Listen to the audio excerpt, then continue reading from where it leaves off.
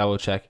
Okay, and we can record as well. You ready to go? Nothing changed for me. Yeah, let's do it. I'm so Alrighty. confused, but I like it. Exactly. Hey guys, welcome back to episode 22 of Next on the Platform. This week is a bonus episode because I have Michael here with me, Michael Coladipietro, and I got it right this time. Michael competed on the Were you weekend. practicing?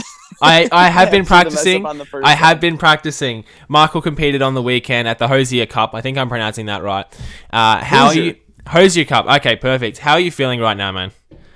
I'm feeling great. To be honest with you, I'm feeling great. This is one of the first meets I was telling a few people, like, man, it's the first meet I don't feel like absolutely crushed from. And I know we're going to get into the prep. I really think that had a lot to do with it. So I'm feeling real good and probably ready to get back in the gym sometime this week. I normally take about a week off, but I mean, the body and the mind are ready to go. Are you feeling like, has it sunk in yet, essentially, that you won? You've won the meet. I won the meet. To be honest with you, it was weird because and we'll get into it. But when I dropped my third deadlift, and I said this to Angela right after the meet too, I felt like I dropped the win, right? So like I knew what essentially what a couple of the other guys had in them, and I knew what I had to put up. So that 317 or 700-pound, that's like the milestone deadlift would have been it. So I thought that would have been the meet. So when I dropped that, like I legitimately had feelings of like, oh, I just dropped the win. After the meet was just kind of sitting down, just like thinking like, man, like I did really feel like I dropped the win. So I didn't have expectations of winning. So going in, it was kind of like not it. I'm watching the guys and it's just kind of like waiting for them. Like when does the hammer drop? When does one of these two guys actually end up beating me? So I don't know if there was like, maybe it hasn't then, because it was still kind of like, oh yeah, I won. But I still have like the feelings, the bittersweet feelings really of like, I had been thinking about that 700 deadlifts. I had known that I had that in me. I still felt like I had it in me, other than a hand tear. So it's like, I still have the bittersweet feeling. I still have the, feeling of thinking that I wasn't going to win. And then the whole thing of like, with the 2-day meet where I compete on the first day and the other guys get to go on the second day, it's kind of like I almost felt slightly removed from the competitive part of it where they got to know what to do and I just had to watch. So there are all kinds of mixed things going on with it. Almost an advantage too. It's like pulling your third deadlift after someone else pulls theirs. It's like what you have to load.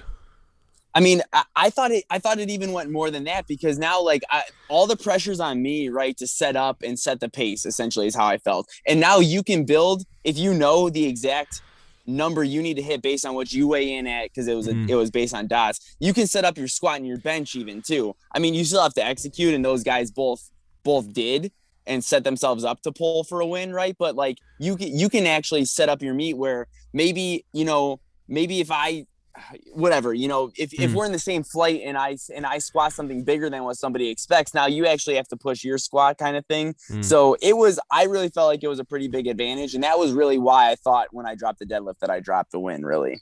Well, with two things actually. With meets being so like mental, right? It's a whole mental game, and so when you're a day ahead, like you go in there, like you said, setting the pace. And I imagine going to win a competition, trying to win a meet, and having to go a whole day ahead of other people is, one, nerve-wracking, and two, they get the advantage of, okay, this is his dots, they can do the math. They can do the math for their own. It's like, okay, this is what we need to hit.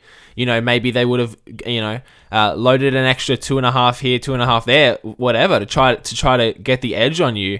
And the second thing was, when I saw so you posted after the meet, and you posted your lifts, and you kind of seemed down, because I know we had spoken before the meet, and you seemed very excited. And then I saw your post, and I was kind of like, oh, he doesn't seem too happy. And obviously, you had dropped your third. But from the predictions, from the way you finished the meet, I was thinking maybe he still has it in the bag. And then I saw your post, and I was like, okay, maybe I'm missing something here. Maybe that third deadlift was what he needed, because I was under the impression that you all competed on the same day. So I was like, he mustn't have won. I was like, that sucks, but, good on you still, but that sucks. And then the other boys went the next day, and you still came out on top. So it was... Yeah, I think a lot of that was just kind of the uncertainty. Like I said, like if I would have been able... It was my jump from my second to my third deadlift was 12.5 keys. It was worth 8 dot points.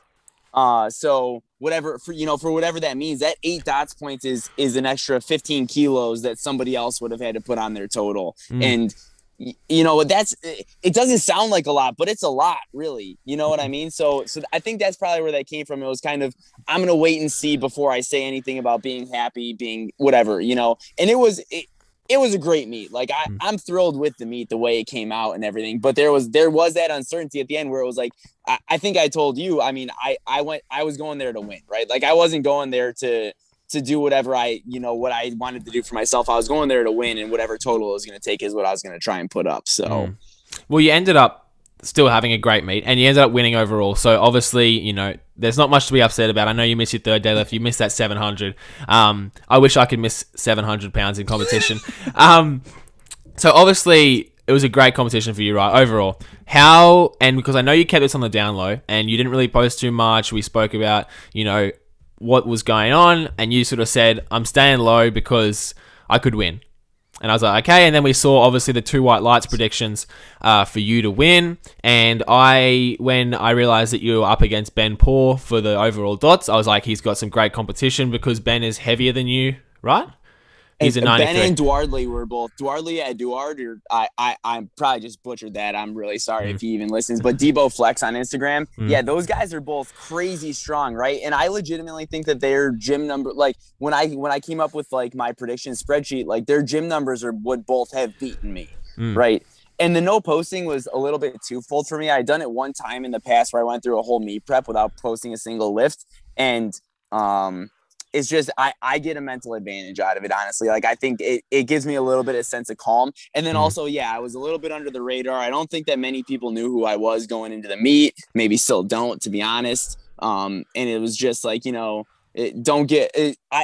had a really great prep, so it was like, don't give them things to chase, I guess. So you had a 6 or 8 week prep?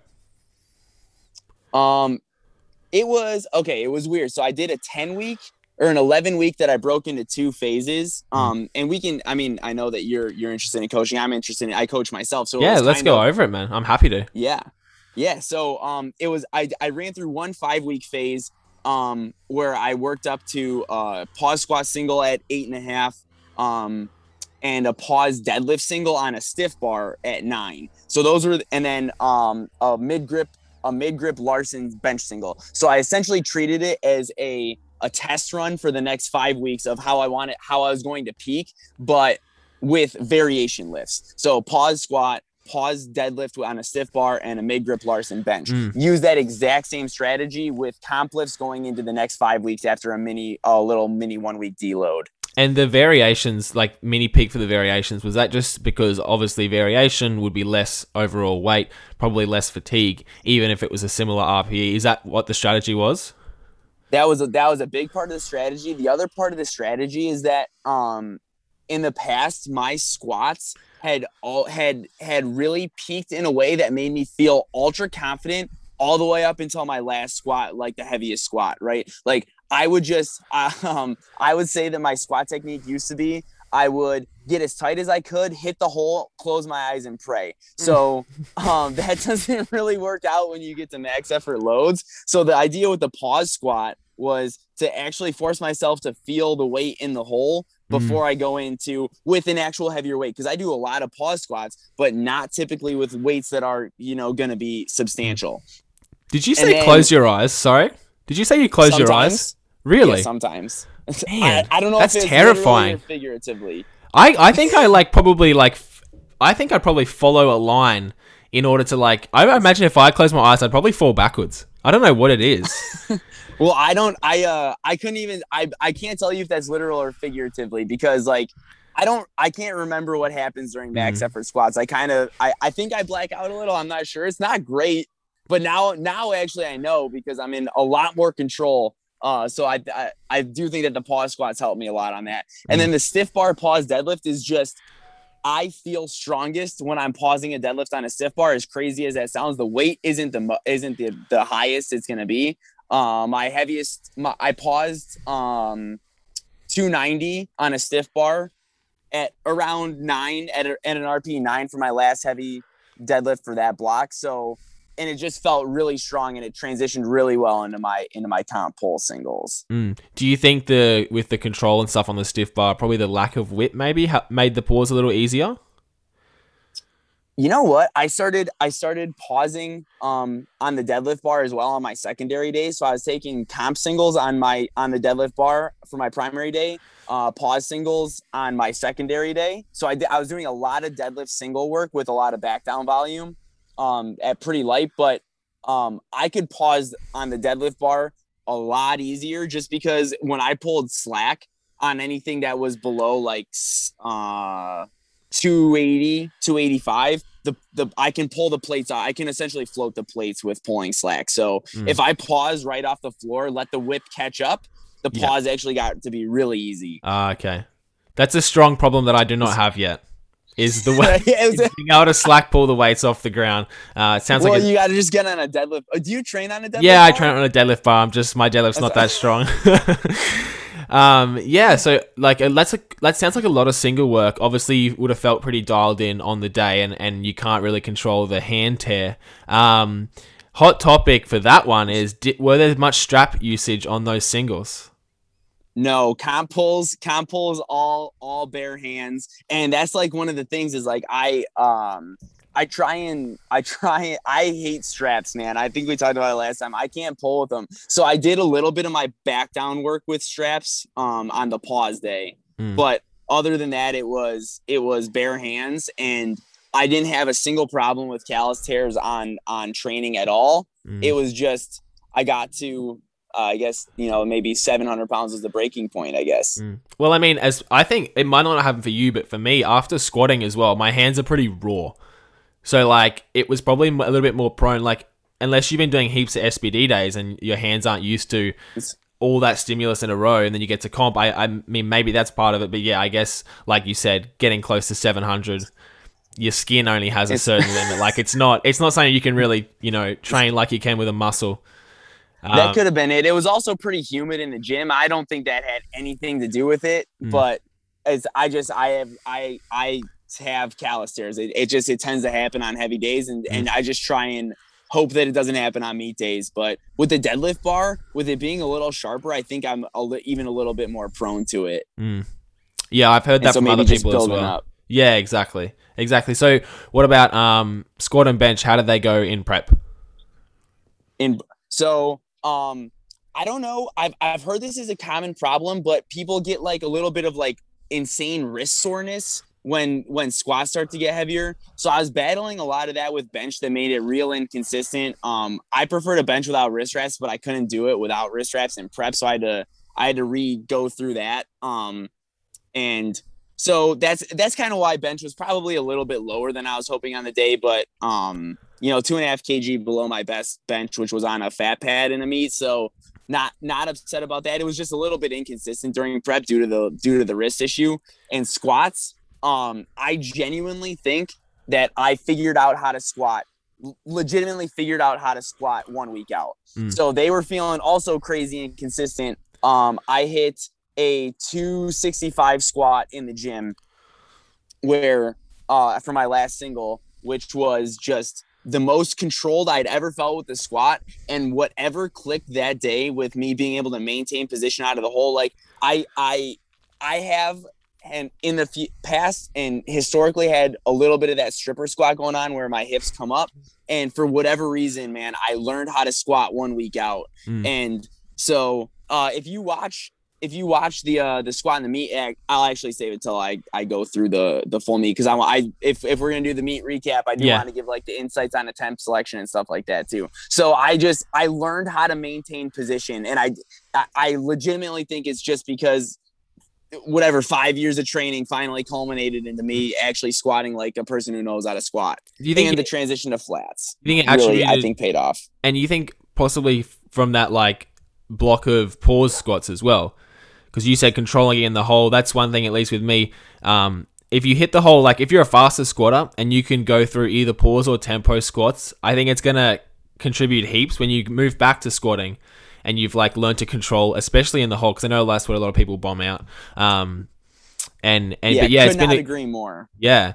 And that's funny because like So you had a 5-week block, and then when you hit that pause squat, that 8.5 pause squat, how far out were you then? That was 6 weeks out. So it was 6 weeks out. I took a little deload where I transitioned. It was an intro week, I guess, where I introduced all the comp lifts at 5. It was legitimately at 5. Yeah. So I hit a 250 pause squat at 8.5. And that was kind of where it was like, okay, I really feel like I could have hit 600 that day. 272.5 is in kilos. But then so I hit that squat, and for the next 4 weeks, I felt like I had no idea how to squat again. It was just like, it was crazy that I was like, but for whatever reason, I could go back on the pause squat being like, don't worry, just because it feels bad, as long as it's still looking good. Like all the squats looked really good. I just like had to play like the mental game of like, man, they feel terrible right now. It's just loading, I guess, whatever that means in my brain. Like it's getting there.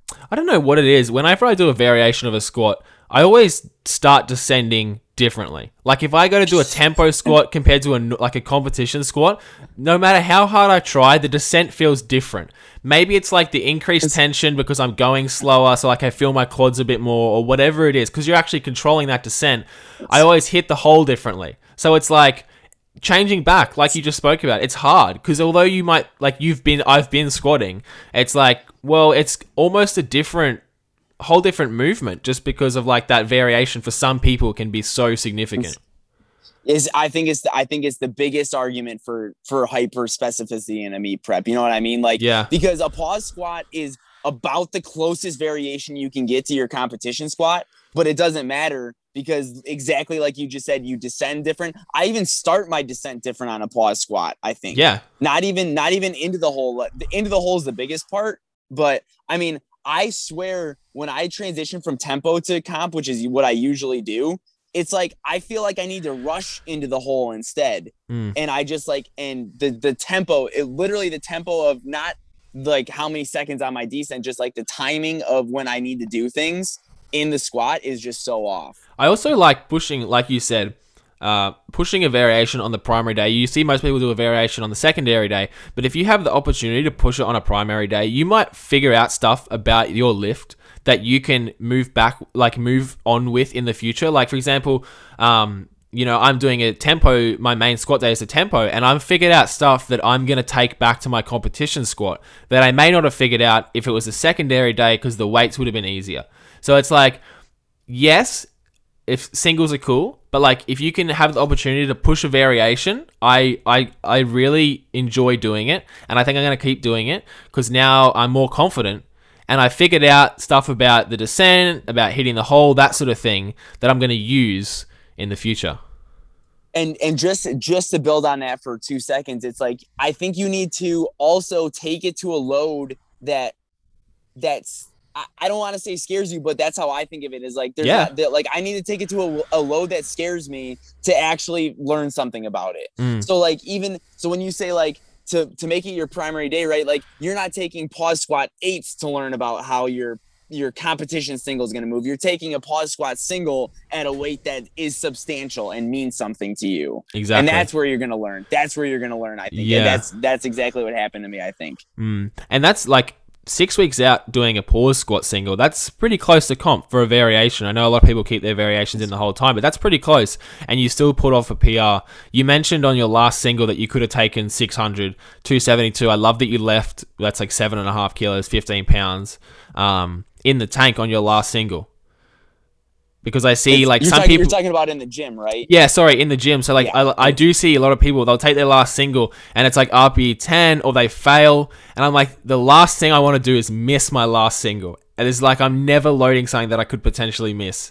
Because it's just like, man, the confidence, still like an emotional lifter at this point in my like lifting career. And if I miss something, I'd be, emotions go through the roof and it's just like whole different mentality going in. Well, right. And I mean, how much different is it building momentum into a meet where, okay, so I'll just tell you, like my goal or the prescription was single at 8.5 to 9. So I was going to let myself push it a little bit. But 265 was the number that I had for the day. I took it. It was probably closer to an 8.5. And I really genuinely believe like in the past, I would have been like, that wasn't a 9. I said I could hit a 9 today. Let's throw on 270. now that you turn that into a 10 and it's like, okay, now I don't know what I have for the meet, right? Because it would have And been the a same 9 thing the first time, but then there's the fatigue of the other single, so it's a whole different thing.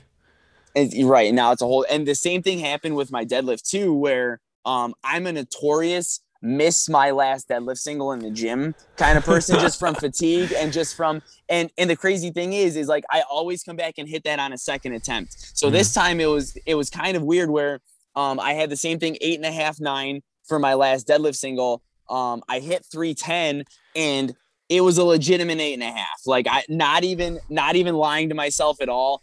I even had to say to myself, like, old Michael would have went up on this. And just leave and again leaving that there. It just I felt so right. I think Sean Noriega talks about all the time, like in that middle of the preparedness versus what's that scale that he talks about? I think you know what I'm talking about. I don't know what this when you say fatigue, it. The fitness fatigue scale. I felt like the fatigue was pulled off, but not to the point where I was too fresh, and the fitness was perfectly high. It was leaving. Yes, I attribute a lot of how good I felt on meet day. Not like saying I had like the perfect meet, but how good I felt on meet day to leaving a little bit in the tank as opposed to pushing a little too hard on those last singles. Yeah.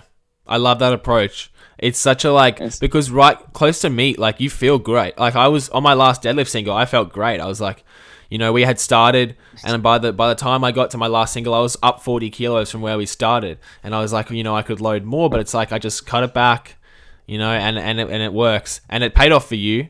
So was there any so you obviously sound like you had a good prep. Was there anything where you're like, because obviously I spoke to Amanda, she had that terrible SBD day. Did you come across anything like that during your prep?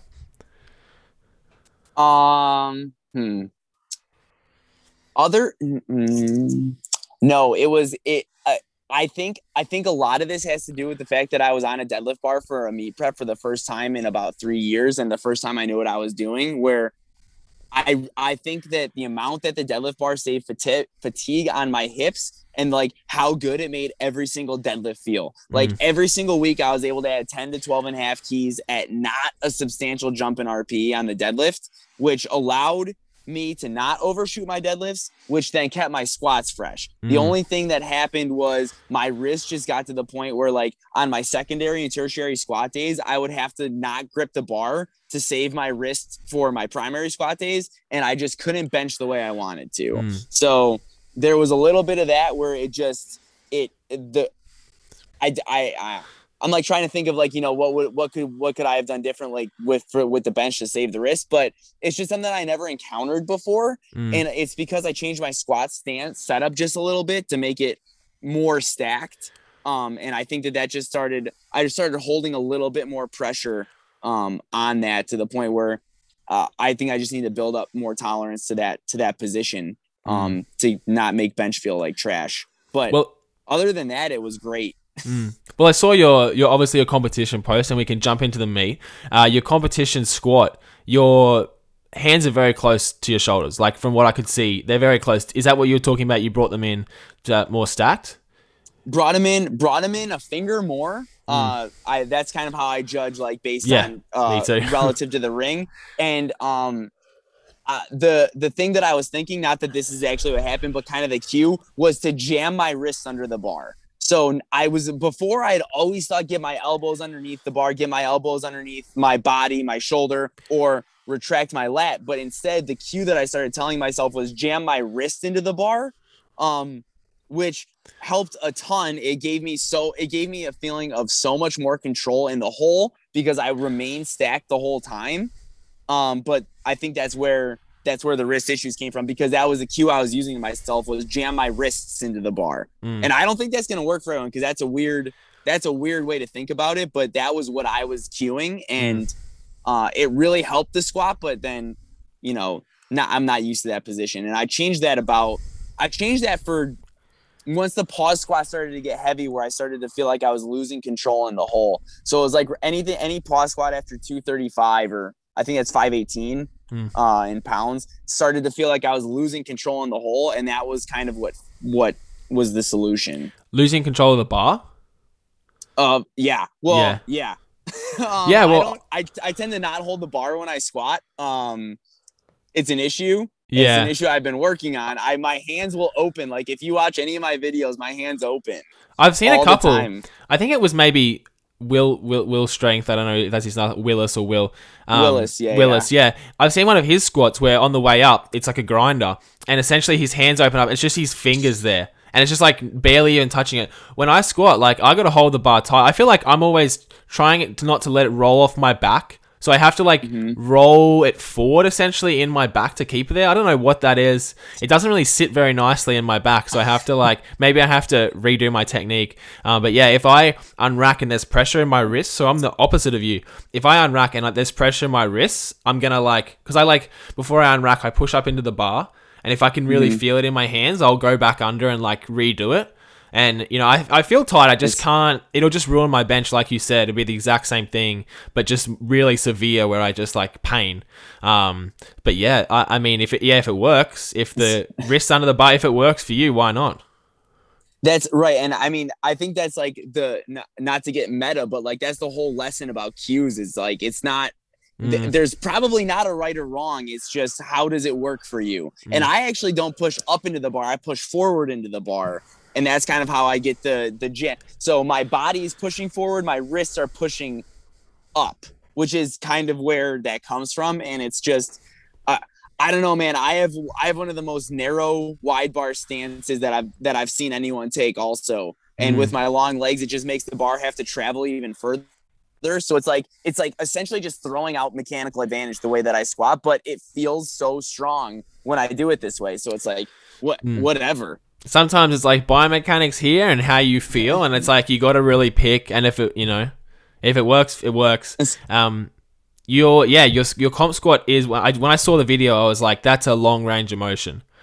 Like that is a long way down, and I was like, yeah, that is a close stance. You were very like hands in close, feet are in pretty close, and you sit a long way down. It was just unusual to see at like those type of meets, because usually that's like a 66 kilo like type of thing, but like you're a 74 and getting up like, and you're gonna move up soon.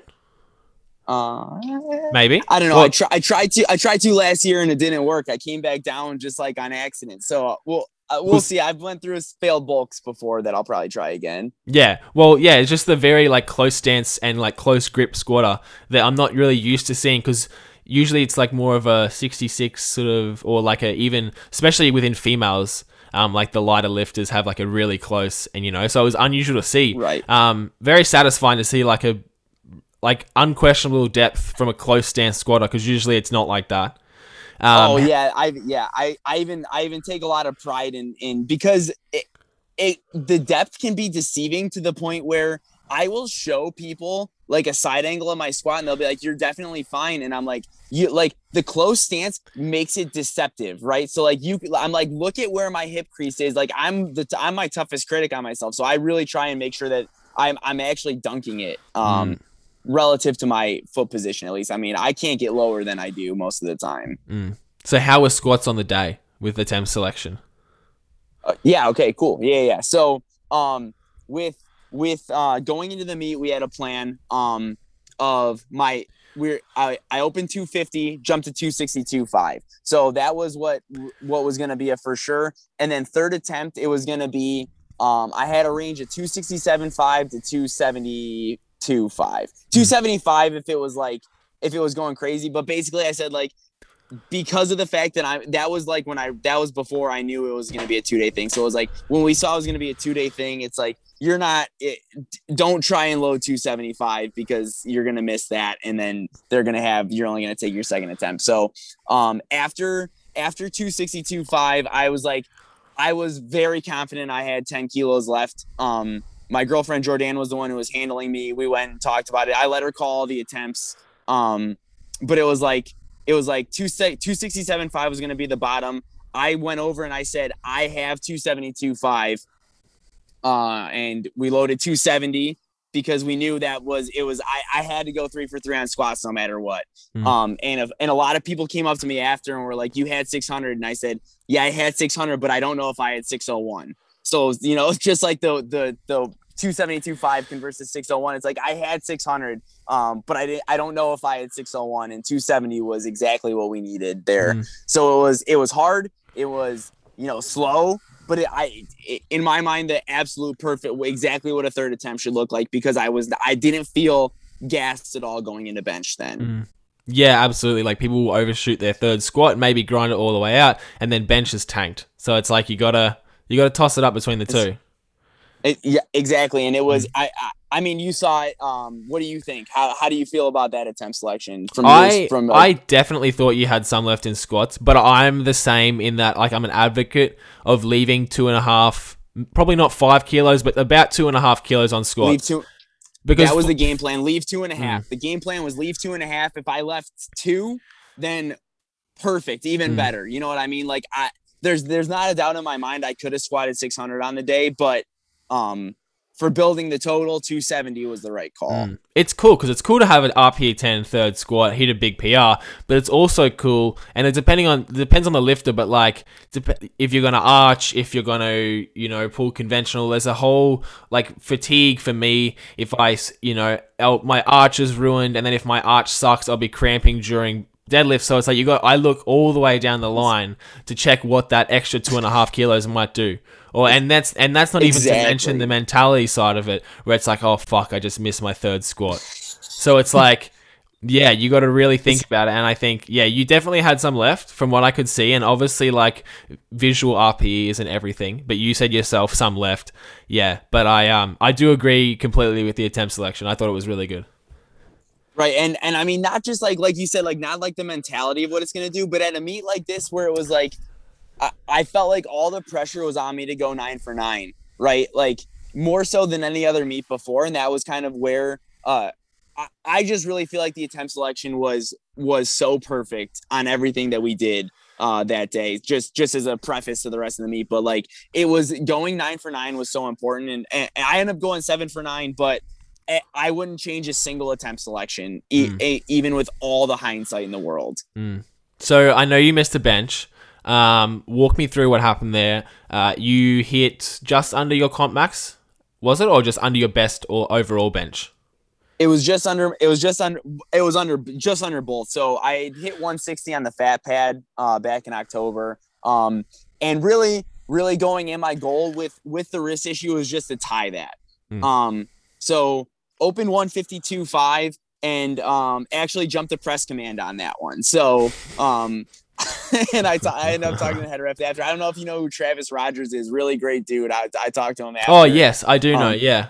He was my head ref, and on my opener, I swear to God, the second I heard air come out of his lips, not even a puh, not even the letter P. The second I heard air, I went. And both of the side judges, like, they told me that, like, they're like, "Did you jump that?" And then only the head ref gave me a red light on that, and he goes, "You jumped it." And I was like, I straight up told him, I was like, I was trying to time you. I thought I timed it as perfect as possible. Yeah. And I feel like I got punished for it on the second. My second attempt, the press command, I felt like I was down there for a good while. So it's the longest second of your life.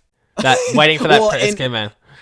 And well, the thing is, when you jump it on the first attempt, everybody's like, all 3 judges are watching to make sure that you're paused as much as possible, right? So then the plan was to go 157.5. I still went 157.5, and hit that perfectly, even with the long command. So even after that, I was thinking I had 162, but we were like, let's go 160. And that came off my, like, I got the long press command again, whatever. It was fine. It was not unfair by any means. I was the one that set myself up for it if it was even a little longer than it needed to be.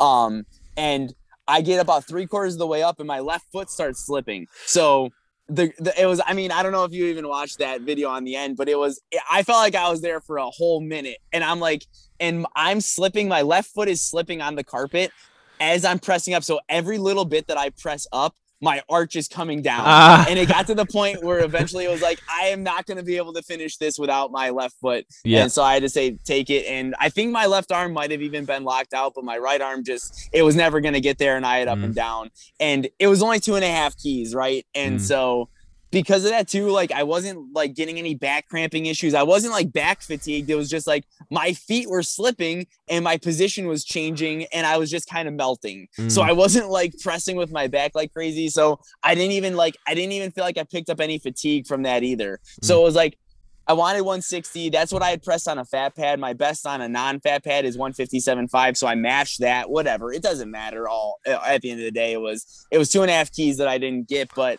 still wasn't even really discouraged by that because it's like as long as I pulled 317, I still felt like I was in a good spot.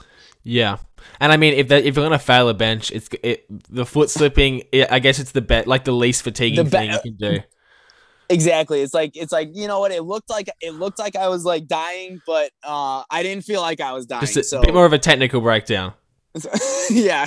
Was it like new? Was it different flooring to what you'd been using, or was it just like not great for grip? To be honest with you, I didn't get my left foot slipped when I went to go set up. And then I just kind of tried to like screw it back in really quickly. And I think I just did a bad job of it. It was there was nothing wrong with the carpet at all. I wasn't locked in the way that I should have been. And I should have taken the extra 5 seconds that I had. But I was just like, I don't know. I think that's just a meet day mentality. It's like, I'm probably fine. And then you're not fine. I always think when I walk out, I always think, take your time, because I always rush everything. And I get under there, and like my bench setup is way faster, and I think, and I've like, as I'm doing it, I'm like, this is too fast. As I'm like getting into my setup, and I can't slow down because I'm like nervous and everything. I should do this, but I just can't. So yeah, it's like, okay, here we are. Yeah, I feel like maybe it's like. Just maybe I think I'm going faster because of just the nerves, but it always feels so much faster. And I think, fuck, I probably missed something. Like I probably forgot to like readjust this or that, and it usually turns out fine. But slow. Like that's why this next prep, I'm gonna do everything as slow as I possibly can, so that when I walk out there, I've had practice and I can just be slow and use some of the time on the clock because I always am done in like 20 seconds. Right. Well, and it also didn't help that I got like on my second attempt, I got a warning for the thumb loops on my wrist wraps touching the bar. So I was like spending a couple extra seconds jamming the thumb loops in. I walk out and like I show the head ref. I'm like, is this good? And they're like laughing at me like, oh, he knows how to listen, huh? And I'm like, I gotta go hit my third bench now. So I'm like, I was just loose and it was great. I mean, like I wouldn't change it either. I was loose the whole time and it was. So I mean that I'm like thinking about that. Like I'm like, all right, let's just go hit this bench and then just didn't get the foot in, whatever. Yeah. No regrets on that either. 157. I'm still gonna. That's what my bench is, and it needs to get better if I want to get to the top of the weight class. You know what I mean? Like that's it's an okay bench, but it's pretty far down there in the rankings compared to my squat and deadlift. It's almost time to take over Atwood. Just get that bench up, and we'll take the crown off Taylor Atwood. Yeah. Let's. You said that, not me. I heard he's winning the 74s and the 83s. Is what I heard. I heard jokes. I heard jokes about him beating Sean and Russ as well.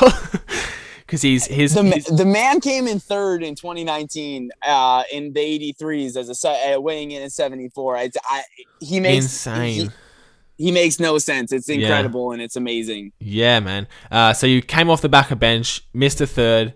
How did you feel going into deadlifts? Because you like hitting a nice easy squat, potentially missing a bench because of something that wasn't really a strength issue. Yeah, you must have felt pretty good. I mean, I felt I was feeling so good, and just deadlifts had felt so good all prep, and I was just like, it was almost like I was like, this is what I came here for, basically, and I mean, just like the whole mentality was like, the way that the meet was set up was kind of like, it was platform, and then the announcer's table was adjacent to it, and so when you walked out of the warm-up room, like you were facing the announcer's table.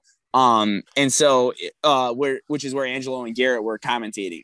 So the live stream table. So I just walked out and I was like, I was vibing to my music or whatever. And I just lock eyes with Angelo right as they say the word 7 as the number 700. And I'm just like, I couldn't wipe a smile off my face, man. I was just like, this is it. Like no nerves, no like that's how good I felt the entire meet. Man, just having this conversation makes me want to compete so bad. I just got chills when you said that. I want to get back on the platform so badly. Yeah. Oh, yeah. That was. I think that's like of the few, some of the few moments from like I had always been so serious before third deadlift too, and it's like I need to typically need to take time to calm myself down because like my heart will start racing and I was just like, man, this is it. This is it now. So I was Mm. like, that was a great feeling. So that just summarizes like how I felt about deadlifts. Like warming up, my last warm up was 265 and I opened 285, and 265, as you know, was the first time I put on a belt. Yes. And it was, man, like I didn't even feel the weight. Yeah. Like I That's what did. you want. And so then yeah. That's what you want. So yeah. So hit the platform 285 was probably like a lighter opener than I ever would have gone with, especially like if, 317.5 is the goal, right? 285 is kind of far away. The plan was to go 285, 305, first to second. So a 20-kilo jump. And I mean, I couldn't have told you I was holding a bar when I pulled 285 on the platform. And so the jump to 305 was great and absolutely smoked that. Like watching the video of how fast 305 moves still makes me frustrated that I didn't pull like 320 that day, because it's like, man, that felt so good too. And so the range, my third attempt range on deadlift was somewhere between 315 and 320 if everything was going well. And it was like, I promise I had the strength to pull probably 322.5. I really think that based on the way I know my deadlifts move, I had 5 keys left on that 317 if the hand doesn't tear. So it's just like, that's why it's like just such a bittersweet ending, because watching the way it moved almost the way that 310 moved in the gym on my last deadlift day. It was fast. Yeah, it was. Yeah. Yeah. And so just like I'm pulling it and it's moving just so well. And 3/4 of the way up, like I'm already thinking like, just, lock this out and let's go. And I feel the hands start tearing. Like I can feel it 3/4 of the way up. And so like I immediately go from this is so fast in my head to please get a down command, please get a down command, please get a down command. And I just never got the down command. It almost looks like, honestly, you were like, if you had held it just any longer, you would have got it. Like just even the slightest bit longer. Which is like probably annoying to hear, but like you looked like you were so close. It was, I really think, because so again, I was talking to the head ref after the meet and I was like, man, you couldn't have given me that down command. He's like, I wanted to so bad and I was so close, but like your left side was soft. And I was like, I know it was soft. That's why you needed to give me the down command, because I couldn't hold it. Yeah. It was just sad. And it was like, and that was probably the worst hand tear that I ever had, because normally my hand tears don't just like start bleeding right away. But I was like, I went back into the warm-up room and was already dripping blood off my hand. And it was just like, Yeah, I mean, that's the thing. Like, it's not even at this point. Like, it's not even a strength issue for you. You just couldn't hold the bar. And like when I saw the video, I was like, holy shit, this is fast for a third. When, like you said, the first 3/4, and then you got up, and I was like, oh no. And then it just, I was like, oh, maybe he got the down and just like sort of dropped it before he could control the floor, because I couldn't hear the down command in the video. But you obviously just like didn't quite get there. You must have been just like I said, any further up, it would have been like it looked like you were that close. I mean, yeah. So Amanda was actually the one taking videos for me, and when she sent me the video right after, she sends me the video, but she sends me a screenshot of it where you can see it. Like it looks 100. Like I locked the weight out. That's like the thing. Like it wasn't like, I locked it out, but it was just like. So she like sends the still of that with it, and I'm like, now you're just rubbing it in, because like I know I locked it out. I could feel it locked out. It just, I know I just didn't hold it. And what he said too, what the head ref said after too, was like, one side was soft anyway, and it was like, I could feel it and I can see it in the video if you look closely, but it kind of depends on my mood now when I go back and watch that video. Like I have like 100 times. It's like sometimes I'm like, that was locked, just give me the down command, and then other times it's like, I wouldn't have given me a down command. So it's like you got to be realistic with yourself. Where I was like, it was too bad, but like in the USPA, there's like a potential for a 4th attempt if you're going for like a state or a national record or whatever. And like there was almost like some thought in my mind where if I pulled that number, which is what I thought I needed to win the meet, that like just throw on 322.5 and see what happens. Because like I still think that the strength was probably there for 5 keys more than that number, but they're just the strength in the hands wasn't. And it's just like, could I have pulled maybe 315? who knows if that would have torn the callus too. You know what I mean? Well, yeah. I mean, do you grip you obviously grip like in your palm, hey, and not in your fingertips? No, I do grip in the fingertips. And I ripped in the finger actually. Oh, so was it like? Oh, you're gonna show anyway. This is yeah. Because the photo, I thought when I looked at the photo quickly, and it kind of looked like your palm, and I was like, oh, okay, he's just like, because when I grip in my palm, like deep, like exactly how I imagine it happens to everyone else, the bar like rolls from the middle of my palm down to like the distal end of my palm, just before the fingers start. And in that, like the fat pad, pads here, that starts to rip there, like, which is where your calluses are, obviously. But when I have it in my fingers, I don't have an issue. So you actually ripped like your finger. Yeah, the callus, and I have calluses there. And the thing is like you just said, like normally when my calluses tear, I'll feel the bars start to roll, and I never felt this start to roll. I just felt the tear. So it was like my left hand is holding on fine the whole time. So it's like the bar's not rolling at all. I feel it being still. I just feel the callus tear. So like the skin that was holding the bar there actually moved. It wasn't really something that you could control. Right. It wasn't like and that was the thing too. It's like I don't even like drop the bar. Like it just is not there anymore. Yeah. And so it's like, I mean, I obviously that's semantics. I dropped the bar, but like it didn't feel like I was dropping the bar. It's just the bar was just gone. And it was like you can kind of see exactly what you just said. Like when you like fell backwards and you sort of realized you fell, and then you like got up and you sort of realized what had happened. Like that must have been when it set in that you'd kind of just dropped the bar. Yeah, it was and it's because also like the feeling of like I felt myself lock it out too, and it was just like. You couldn't have just, it was kind of just like looking at my hand, like exactly what you said. Like you couldn't have held on for even a split second to get that down command. And that's kind of what it was. I was saying to my hand. So it's just, my parents were watching actually. My dad texted me. He goes, somebody in the chat says that you have grip problems. Is that true? And I was like, yep, 100%.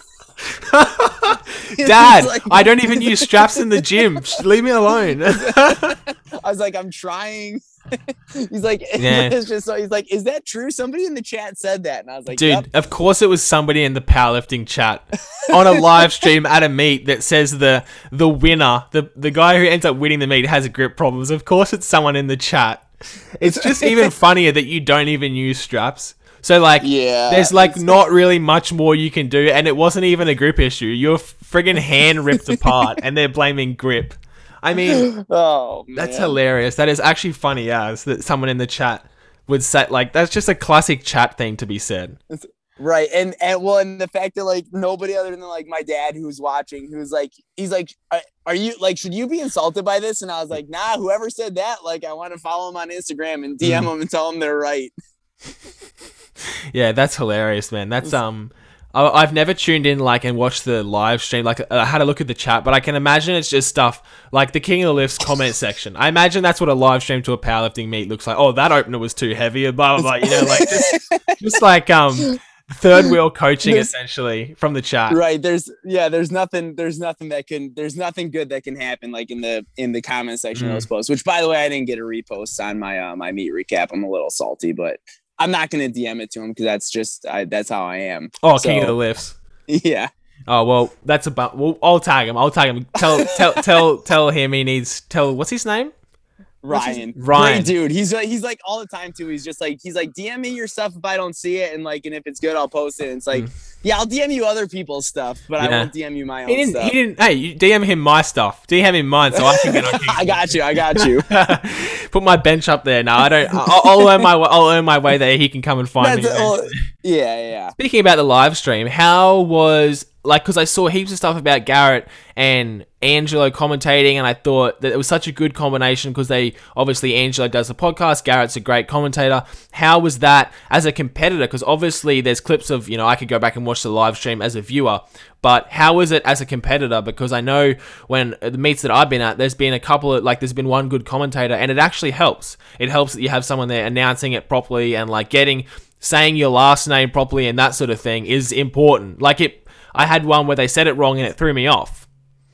Oh, so well, I mean, you got your last name is my first name, so it's a little bit harder to mess up. I don't know if anybody's ever said my last name right on a net. But so the thing is, just to point out, is that Garrett and Angelo were on the live stream, but there was a separate MC for the event. So we weren't hearing what they were saying. Only the chat was hearing, or the stream was hearing what they were saying. We had a normal MC.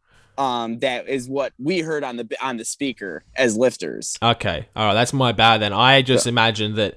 How are they not? How are those two not in charge of the MC? Like, I think it's better. I think it's better that it goes that way, at least in my opinion, because on the stream now you get somebody turning this into a professional sporting event, but then on the MC you got somebody telling you how many people are 2 out, how many people are 3 out. Yeah, and it's more matter of fact type stuff on the MC for the crowd that's actually there that sees what's happening at all times. So yeah. I guess you don't want to hear Garrett and Angelo analyzing your attempts after you've done them. Imagine I load 317 and Angelo says, I think Michael only has 315 on the day. This will be interesting. I think he's gonna miss this one. Yeah, no, now I understand why they're on the live stream and not emceeing the whole thing. The chat's blowing up right now saying Michael has grip issues. Let's see if he can hold this bar. It's like, come on. Michael, before you take this attempt, I just want to let you know, nobody thinks you've got it. Just don't even bother. The haters are flocking. Yeah, exactly. Yeah, exactly. Oh, man. Okay, I know. But also I heard Garrett and Angelo told me after the meet that they had like audio issues, so they cut it after squat. So there was just kind of stock music or whatever. Oh yeah, I saw that. Yeah, for squat, bench and deadlift for day 1. So then they were on the whole time for day 2. So I wasn't there for the whole meet day 2. I only showed up for deadlifts. We were out to breakfast, so I was watching like at breakfast. So I wasn't even listening. So I can't even say how it was. But the live stream visual was outstanding. The only comment I heard from my dad, who was watching from home, was that he would have liked to have seen a scoreboard. But other than that, of like where probably just because he wanted to see where I was and how close people were to catching me, to be honest, that was probably a selfish thing, personal thing. But like it is, I think it would be nice to have a scoreboard up there somewhere, just for like the visual of it. But otherwise, I thought the visual was incredible for the way the live stream looked as a fan of the sport watching day 2. Yeah, and I know like it's easy to say, and like obviously running a meet is such a huge thing, and like Garrett does it really well. And my coach is putting together a meet, and his plan is to have like a live scoreboard on the live stream.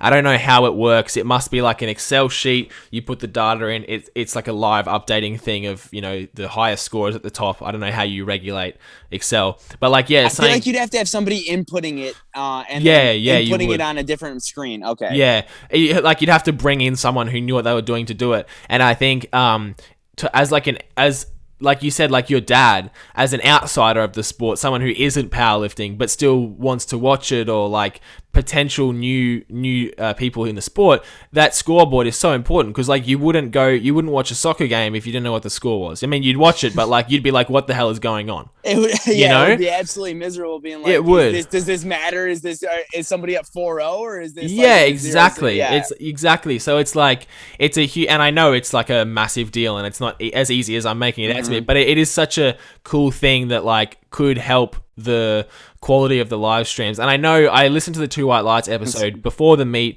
before the one that Dan Bell did, and they were talking about the production of that and how good it was. And I heard something about that. Angelo said something about the sparklers were like too much, and people were getting burnt and stuff by the sparklers or whatever. It's like there's so many aspects of a meet, but I think that is an important one, and I'm excited to see how my coach puts it together for his meet that he's sponsoring. But I think it's just a matter of like getting an Excel sheet and getting someone to regulate it somewhere on the screen, even if it's just for the people at the meet, like out the back. I've already talked to Sergio, the owner of Surge. He's the meet director of the next meet that I'm doing in October, being like, is there any way that we could get like a running scoreboard, especially because where these meets were like there's cash prizes getting given away for, and people in different weight classes are competing, so it's not just total, it's you need to know people's wilks.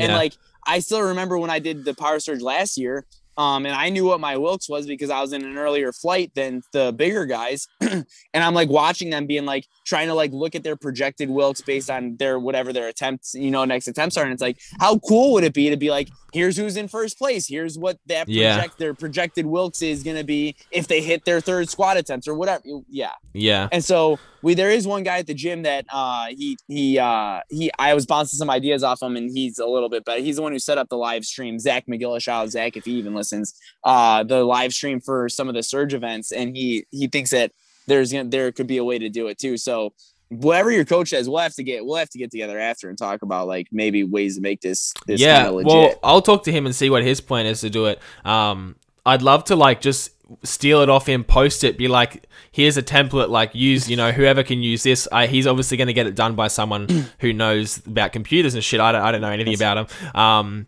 But yeah, it's like even just watching along, because like I'll tune into a meet and it's like, I'm only going to tune in, let's say if Michael's on, because I only know him there. But it's like, if there was a scoreboard and like maybe I knew some other people a little bit, because I know of Ben Poor, I follow his training, so it would have been nice to just see where he was in relation to you, especially on the second day when you'd already gone. Like they could have Michael is here, and then they could have everyone else on the second day, and Ben moves up to here, and then Ben moves up to here, and it's like you can track because you've already gone. I know on one day meet that would be really hard, but like they could have that's the idea of like the primetime session or the primetime flight. So you have everybody. Let's say you have a 12-person flight. You have the top 12 qualifying scores. And regardless of weight class, all those people are in the same flight. That way now you only have to project one flight. And then, maybe you get somebody from the other flight that has a huge meet and they can jump into that scoreboard or whatever. But like, it makes it a lot easier if you have the way that the Kern, which is the meet that you're talking about, they had the main card, which was like the 10 highest qualifying Wilks who they thought were going to be battling it out. So that way they could push each other, even though Chad Penson is 130 pounds lighter than Dan Bell. Yeah, exactly. He can, they're still battling for what squats mean, kind of thing. Yeah, exactly. And it's such, even like, I can do the math between an 83 and a 93 and like look at proportionately different numbers and attempts and stuff. But when you have Chad and Dan, it's like there's nothing you can do in your head to even try to like put it together. Yeah, does Chad Penson's 881 squat mean more than Dan Bell's 1,100 pound squat? I don't know. They're both they're both otherworldly and things I can't even fathom. So exactly, that's what I mean. Like I know it's difficult to, and we're probably making it sound too simple, but a live scoreboard would be super good. I would probably tune into any meet if there was a live scoreboard, because it's just like when you watch a game, if you don't know the teams really well, the score is the next most important thing. Like if you tune into a random game of sport, you're only watching the score. You don't really care about the teams. So if it was like a powerlifting meet, if you don't really know the people, at least you can watch the score live, and it's entertaining. Or any kind of meet where the the best overall lifter is going to be decided by Wilks. Any kind of or some kind of coefficient score. Any kind of meet like that where like you're seeing who's going to actually win first overall. That's like a scoreboard. Yeah, exactly. A scoreboard would get people that wouldn't normally be invested, give them a reason to watch. Exactly. And I know there is some meets, like, I don't know if Big Dogs or whatever, where it's just total. Like some meets where they're like all 140 plus or whatever it is, like 120. Then maybe you don't need one because people can do the math on their phone. But like for the, like you said, coefficient, where I don't even know what the formulas are, I have no idea, so I couldn't do it if I wanted to. It'd be nice to see, and this is just coming from someone who's never run a meet before, so. I don't know really what I'm talking about, but way easier said than done. Yeah, Garrett exactly. Put together a crazy meet, and I know how much like went into the live stream that he put in, and I know that he has even bigger plans for future meets, which is awesome. And it's like all this to say, absolutely not a knock on anything that happened. No, of course not. Just things that, people that don't have to actually implement it, you and I throwing out ideas. That's what you mean. Like, you see, like, IPF meets and stuff. They obviously have a lot of funding, and it's like the USAPL obviously has a lot, but I would have to imagine the USPA has less funding. So when you see a meet put together like this, you're like, this is, someone like Garrett put it together. It wasn't a group of like IPF affiliates. It was the efforts of one person, of a lot of one person. It wasn't like a team of directors who sat down in the IPF and like, this is how we're going to do nationals, this is how we're going to do worlds. I don't know how it works exactly. I'd have to imagine it's a team. When you see Garrett put together a meet like that, and it's like so much more entertaining to watch. I don't know, US APL meets just, unless you're watching someone they're so boring, they're so monotone. I mean, you heard the commentators on the last the collegiate nationals. Oh my god, dude! And apart from that guy getting hit in the face with the bar, it was a pretty monotone meet. And like other than watching people that I knew, pretty. Right. But when you watch a USPA meet, obviously untested divisions are always fun to watch. And then the production quality that Garrett puts together is just. It makes anything entertaining, even if people don't know. Awesome. It was fantastic. And you obviously, as the winner, you walked away with a Ghost combo rack, which is crazy, absolutely insane. And that awesome. It's awesome, and then prizes on top of it that Garrett threw together from sponsors that weren't even advertised or weren't even being like, oh, this is something else you're gonna win too. So. I'm still waiting to hear like what the exact prize package is, but he got a lot of other prizes from sponsors too that are on top of that rack too. So it was awesome. The rack's awesome. And was it the rack that you competed on? Yeah, so it was the win. So the winner of the women got the day one rack. The winner of the men got the day two rack. That's what I was trying to get out. No, you're right. And you said for smallest biceps at the meet, which I thought was pretty funny. well, so the story behind that was that Garrett's like, take a picture with your rack or whatever, and he was gonna go take a picture with it. So I took my normal picture, smiling. I was like, can I flex on this? So I throw up a bicep. He's like, no, get off. And I was like, oh, is it because I got the smallest arms at the meet? So that's why I was like, yeah, I had this. But there were a lot of jack dudes there, man. I might have actually had the smallest arms there. I weighed in at 160, so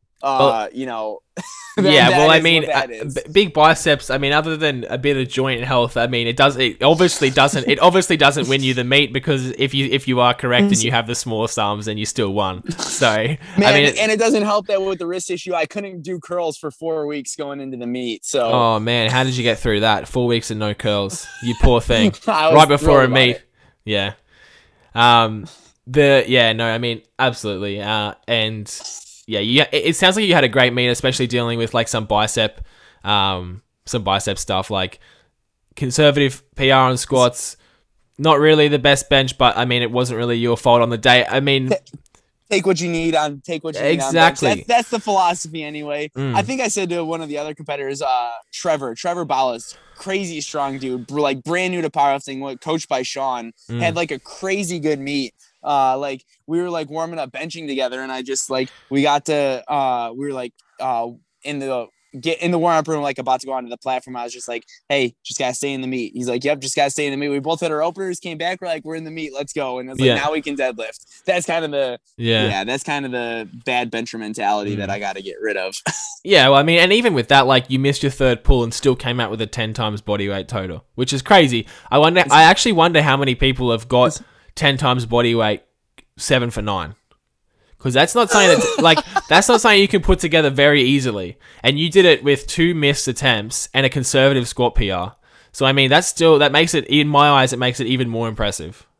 All right, well, this is something that I do want to say is like, it's a cheating 10 times body weight total. Like I cut for the Wilkes points, and it's like I totaled 732.5 and I weighed in at 72.7. So it's like, it technically is 10 times body weight, but I would like to hit whatever 10 times the weight class is before I call it.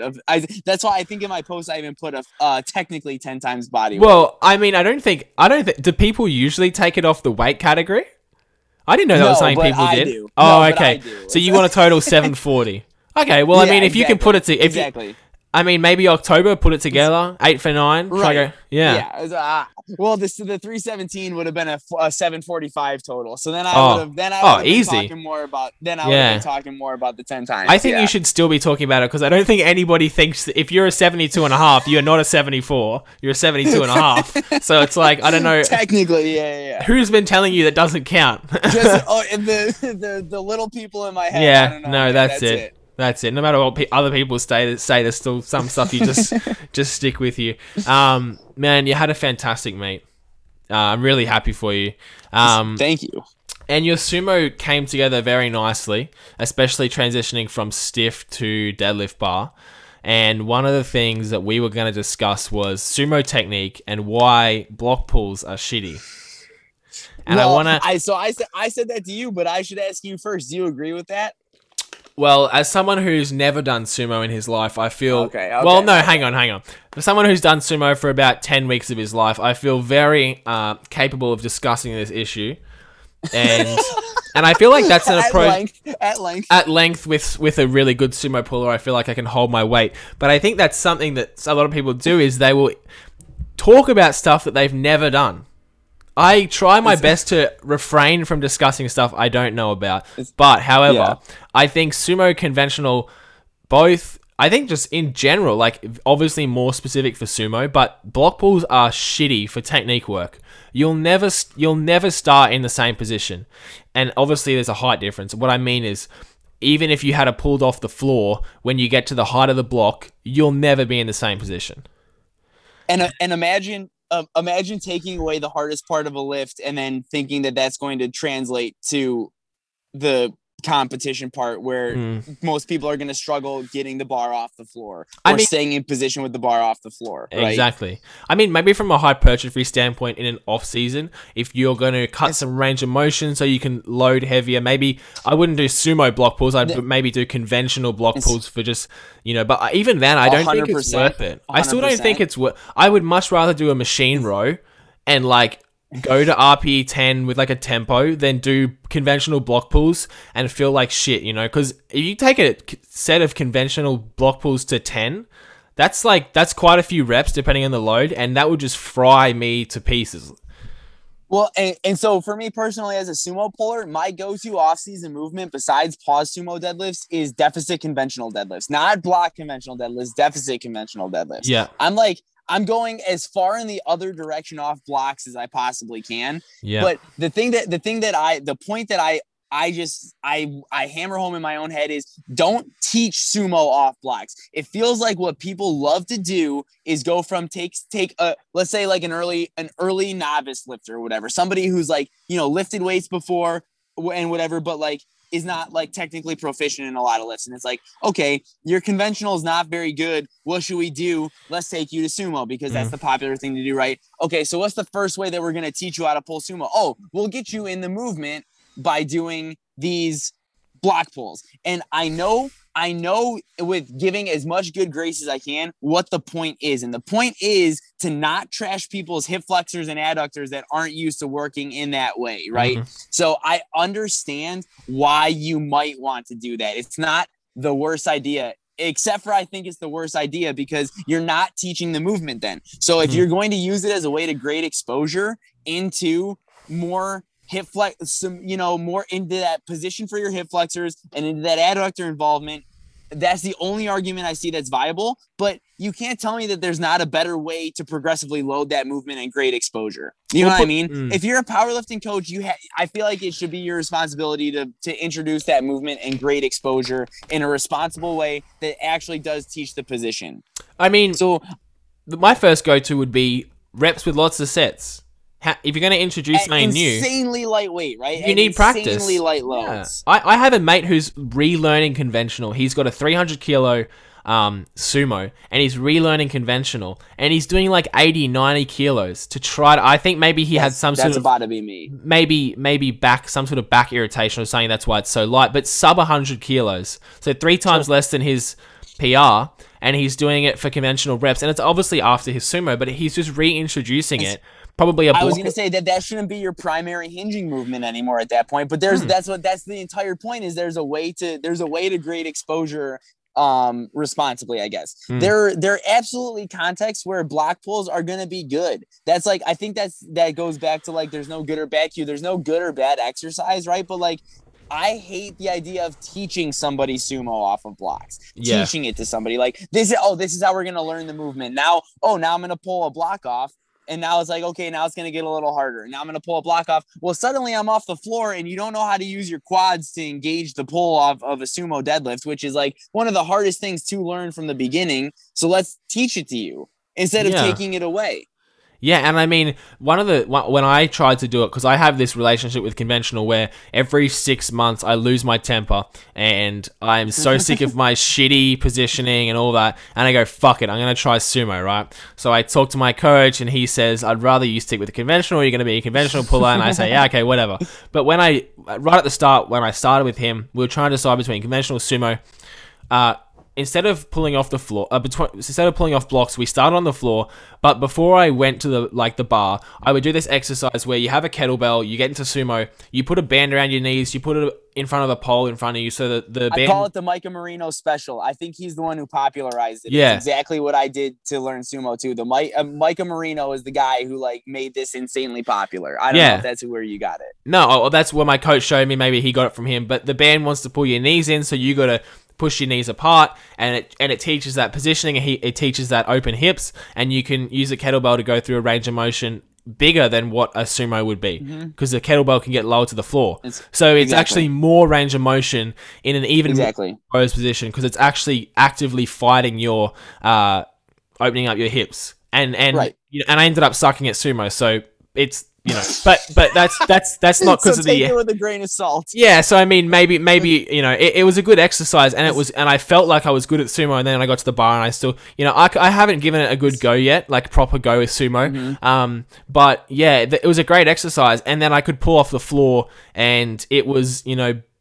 That positioning from the kettlebell exercise helped me heaps, and it was like, and I could pull off the floor straight away. I didn't need blocks. It wasn't the best sumo, but I didn't need blocks. So.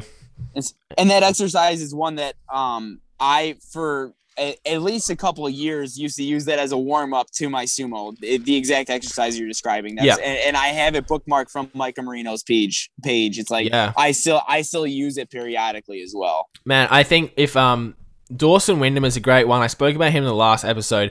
If you're looking for warm-ups, anything like that, Dawson Wyndham's page has, you know, he's not the most technical lifter in the world in the way that he pulls and that sort of thing, but his warm-ups and his prehab and rehab stuff is fantastic. And if I was to pull sumo, that was the, you know, because he's got crazy mobility and he's got a crazy sumo, and he's rehabbed himself from an injury. So he's one of the guys that I really pay attention to in his training, and especially his warm-ups and stuff. And it's just like you said, bookmarking stuff. I bookmark anything I see that I think, oh, maybe I'll use that. Maybe I'll use that with my coaching. I just bookmark it, and I go back, screenshot, whatever, have a look later.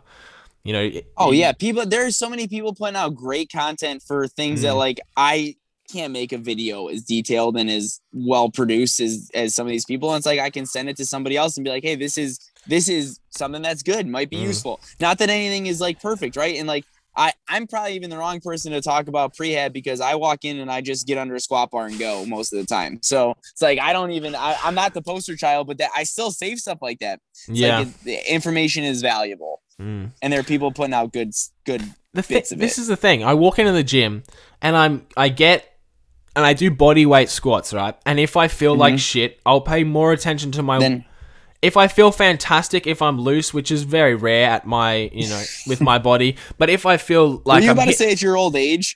No, I was going to say at my size, but then I didn't want to sound cocky at my size. But if I walk in and I feel good, maybe I'll do, you know, some activation instead of like mobility. If I feel like shit, we do mobility for a bit, then do activation, then jump in. I don't think this like, you know, an hour warm up before you get into the bar. It's just like, one, I don't have the time for it. I don't have the patience. And three, I think it's counterproductive. It's counterintuitive, especially for someone who like relies on their stretch reflex and that sort of thing. If you get too loose, quote unquote loose, you don't have that same reflex to bounce back out of the hole. Right. And there's absolutely nothing wrong with people that have the time, that have the patience, and that feel better when they do that. Yeah. Go absolutely 100% go for it. The problem is that it builds a narrative that you need it. And like you just said, like some days you walk in and you feel like you don't need it. Great. You don't need to do it. And if I don't do my 20 minutes of stretching, now I'm going to feel terrible. It's like, give your body what it needs that day. And everybody's different. And if you have, like you said, if you have the time, you have the patience, outstanding. Literally no harm, no foul. And the other thing I was going to say is what you said about sending stuff to other people as a coach.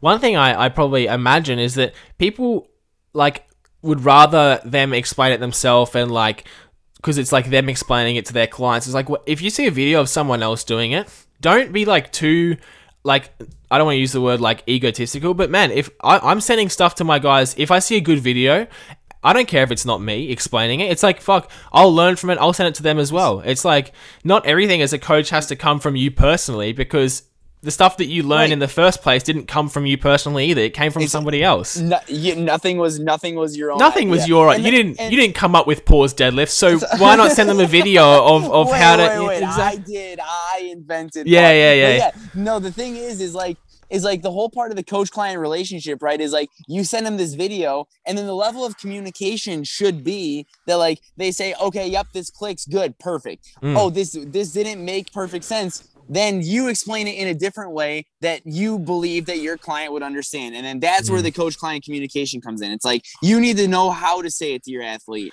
But if there's somebody that says it great already, let them hear from them. There was like a Slack pull. I have a guy getting it. He's, getting really strong, but like really quickly, but he's not pulling slack, to the best of his ability. So I said, hey, here's this video. If this doesn't clear it up for you, or if you don't know how to apply this for yourself, let me know. I'll go over it with you. Because like the person who pulls slack in the video and the way they explain it, it might be good for most people. But if your client isn't most people with, their biomechanical leverages and that sort of thing, then you explain it in terms of what you can interpret will work for their body type. So it's like, here's this cool video.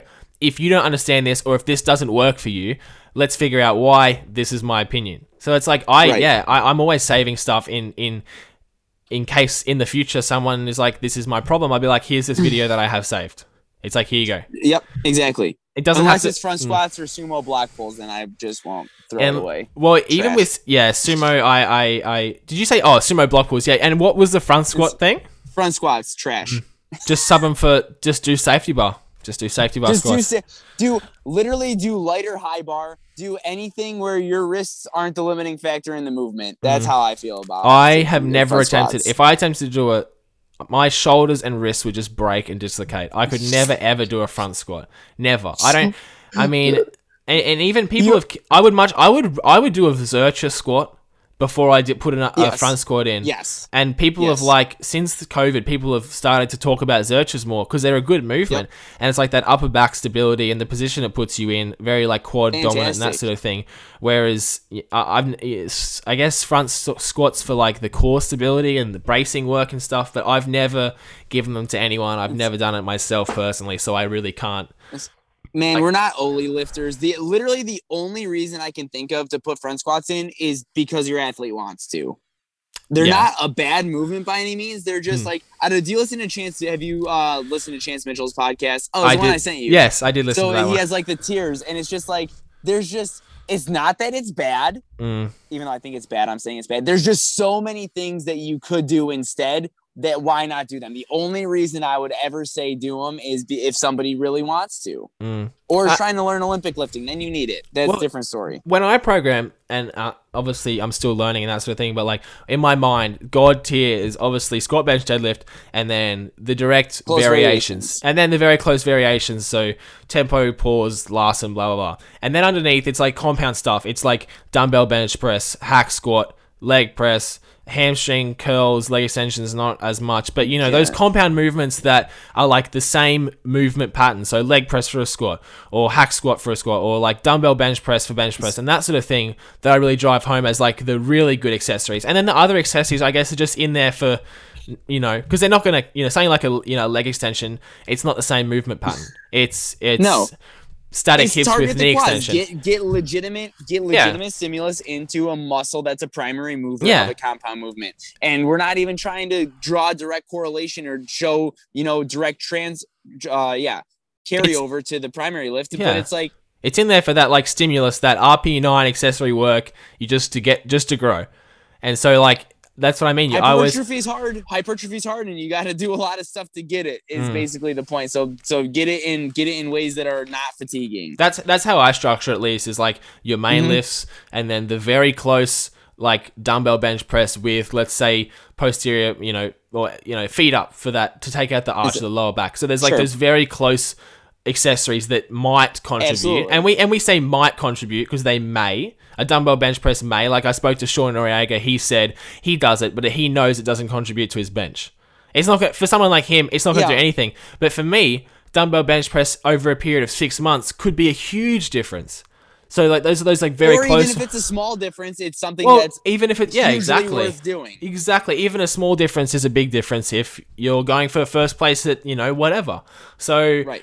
and then obviously like the other ones, just in there for fun or like you said because the client wants them to, and I Yeah, sort of structure it absolutely. like that. And There's who like doesn't 3 like levels. going in to get a pump? Yeah, Yeah, who doesn't exactly. Most people that are lifting weights, you like. I mean, I know we talked about it the last time I was on here. I was like, I hate getting an arm pump. So 4 weeks and no bicep curls, I was Yeah. fine. But You like, hurt your wrist I on was purpose, crushing didn't leg you? extensions. I I actually took a hammer. I was like, I wonder Yeah. how I could get out of. Yeah. Yeah. But I mean, I was blasting leg extensions the entire time. It was awesome. So. Yeah, that's exactly right. That's exactly right. And that's the thing I always talk about. People are annoyed at me for saying it all the time. But like, and even Sean Noriega said, it was paraphrased, but he said, people with accessories, people overrate them. People who love them overrate them, and people who don't do them underrate it. So it's like both sides of the spectrum. You got to find them. I know I'm one of those people who overrate them, but it's like I think he was more talking about more advanced lifters, where it's like, Right. yes, for him, a dumbbell bench press is nothing, but it's in there for like weekly volume. For me, Yep. huge difference. Or a new lifter, I see like new lifters, a dumbbell bench press, yeah. something like that, huge difference. If they can get a bigger pecs, it's Absolutely. yeah, exactly. It's like Ironically for me, the only thing that I ever got to do to grow my chest, my pecs, was just start benching 6 times a week. But I mean, which I don't do anymore. Yeah. But not everyone can handle that. and not yes, and that's for most people. That's not the most optimal thing to do. Is to go Yeah. and bench 6 times a week. The problem is you start hating bench more than you did before. It's like, I got to go do that again. I got to go do that again. Oh man, yeah, because even benching 6 times a week would mean I'd have to go into the gym on like an extra day. Like, because I only train 5 days a week, so you're actually adding a day of training. Exactly. And it's like, yeah, ooh. Like, It was a day of like, when I was doing it, I had a day of bench and then literally like lat pull down and face pulls just to get like something for the opposite muscles, however you want to think about that, and then get the heck out of there. Yeah. You're meaning like a 1-to-1 push-pull ratio, essentially? Or I mean, I don't know. You mean like for exercise? For exercise, sure. It's just like I just learned that doing some lat pull downs and face pulls after my bench made me feel better for my next bench session. So it was just kind of like that. Yeah. But yeah, basically 1-to-1 push pull ratio. I've heard some people preach it, and then I've heard some other people. Because I know Sebastian Oreb, Australian strength coach, he talks about that 1-to-1 push pull ratio. I guess it's a way of like preventing imbalances, but. It's a hard. Really, the human body is a very self-assembling system. I really don't think that my chest was going to get too big. It was just something that it's like it makes sense. You're going to start falling forward. I mean? I don't think it's going to happen for me with the exactly. Yeah. So, but just anecdotally, it made my next bench session feel a little bit better. So there you go. I mean. No, and I think it's like something like that, like you just spoke about, for like posture, even. I know posture's a word that it's not good to throw around unless you're like an expert. But yeah, because posture's a bit of one of those buzzwords now at this point. But yeah, just to pull those shoulders back a little bit. How dark? What time is it for you? 9 p.m. I just had to go through the line. I was just sitting outside. Yeah. No, you're right, man. 9 p.m. I'll let you go anyway if it's 9 p.m. Hey, no worries. Yeah, I mean, we talked for a little bit longer than we said we were going to again. Oh man, I don't mind. It's always that's gonna happen. it's always fun to have you on, man. But yeah, again, huge congratulations for the other day. And if you guys haven't seen Michael's videos, if you got this far in the podcast, go back and watch his meet recap and go onto Two White Lights and watch his first when he first finished. What was it? He did a live stream with Angelo. It's up on the Two White Lights account. Go and watch there. And thanks again for coming on. Yeah, thanks, man. Thanks for the congratulations. Thanks for giving me the opportunity to come and just ramble about my meat experience. No, you're right, man. I love talking, and it's great. We could keep going and discussing because there's definitely more topics, but we'll save it for another episode. I'll have you back on. Unfortunately, studying and blah blah blah is but unfortunately, thanks again, and have a great night. Absolutely, thank you. I'll talk to you soon. All right, bye.